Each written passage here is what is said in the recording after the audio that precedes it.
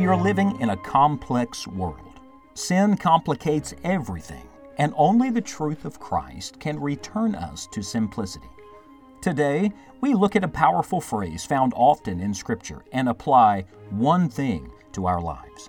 What is the one thing God is trying to teach you right now? Let's join Scott Pauley as we find our place in the Word of God.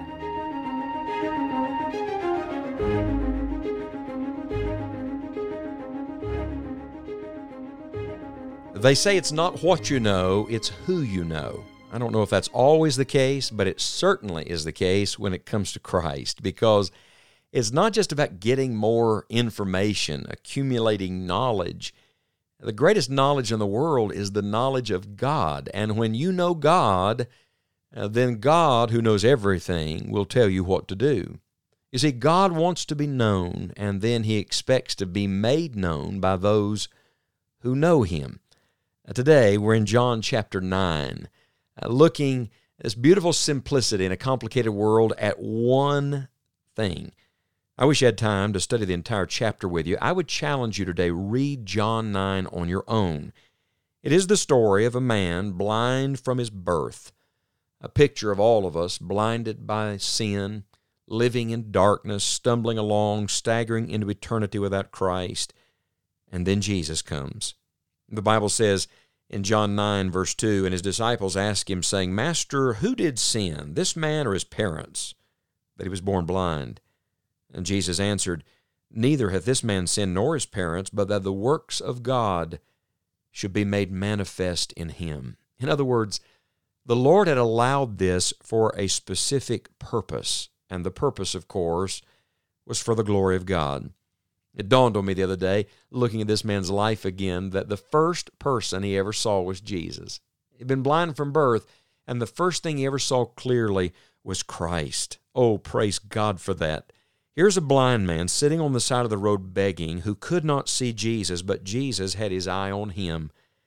And I don't know where you are today. Maybe you think you are a person nobody sees, nobody knows, but Jesus knows you, and He has a purpose in your life.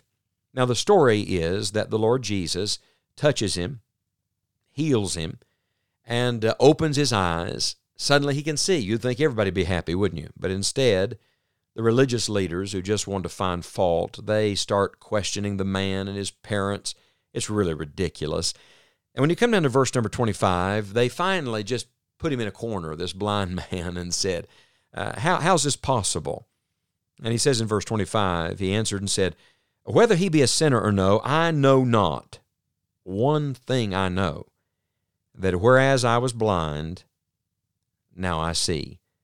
Do you hear the great statement here? He said, I know not all about this man, but one thing I do know is I used to be a blind man, and now I can see. That's pretty good, isn't it? Let's get to the bottom line, he says. The bottom line is, and what you can't explain and you couldn't do for me and no one else could do for me, is that I was blind all my life, and now I can see you perfectly. In fact, woven throughout John 9, there is a constant back and forth between what we know and what we don't know. For example, in verse 12, the Bible says, I know not. In verse 20, his parents said, We know this is our son. But in verse 21, they said, By what means he now seeth, we know not. Or who hath opened his eyes, we know not. In verse number 29, the Pharisees said, We know God spake unto Moses. As for this fellow, we know not from whence he is. In verse 30, ye know not from whence he is. In verse 31, now we know that God heareth not sinners. So there's this constant back and forth of what we do know and what we don't know. And you know, that's a good summary of life, isn't it? There's so much we don't know. So consider, first of all, what we don't know. There are some things hidden from us. We don't know why God allows a man to be born blind. Why does God allow people to go through certain things? Think of the heartache this man and his parents must have had all of his life to this point. We don't know that. We don't know all of how God works in individual lives.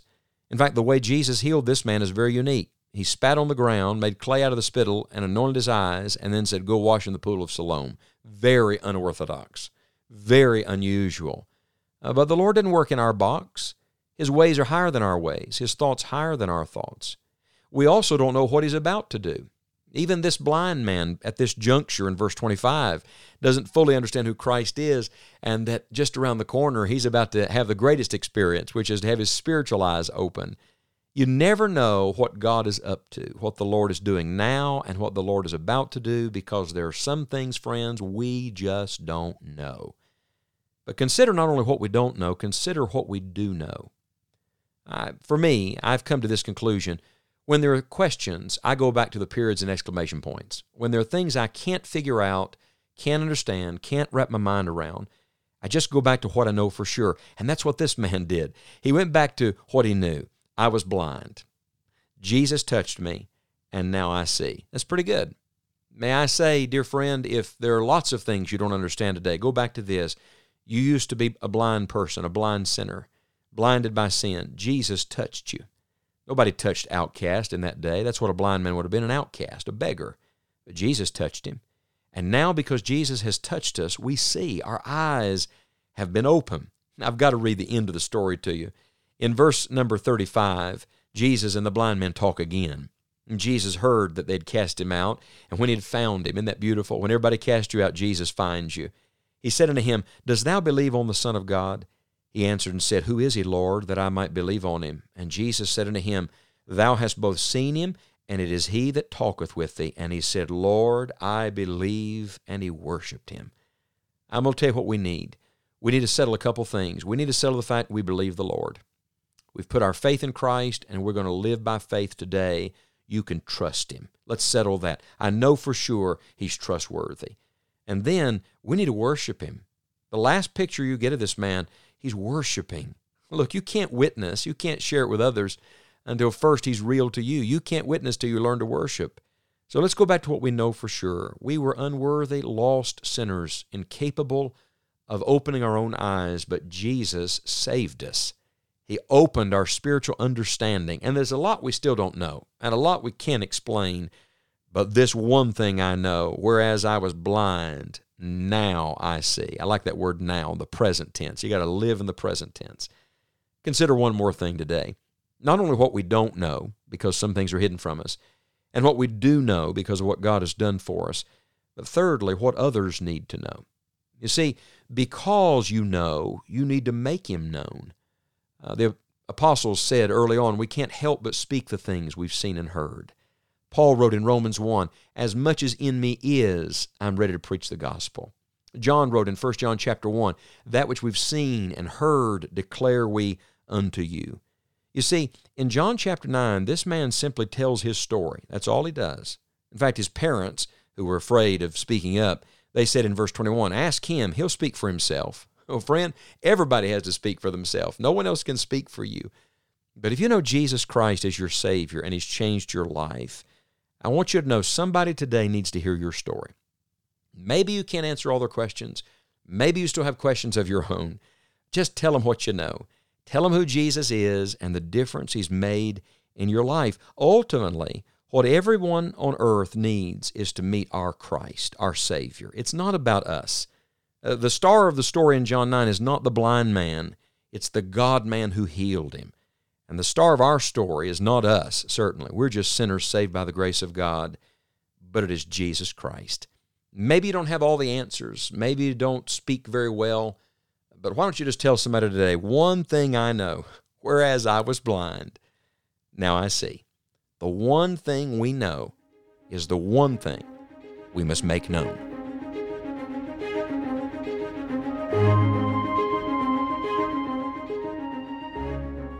All of us at Enjoying the Journey are grateful for the opportunity to share these few moments with you. It is our sincere prayer that God will use His Word in your life throughout the day, and that the simple truth will help you to know the next step He has for you. We look forward to our next study together. Until then, visit our online home at enjoyingthejourney.org. We would love to hear from you.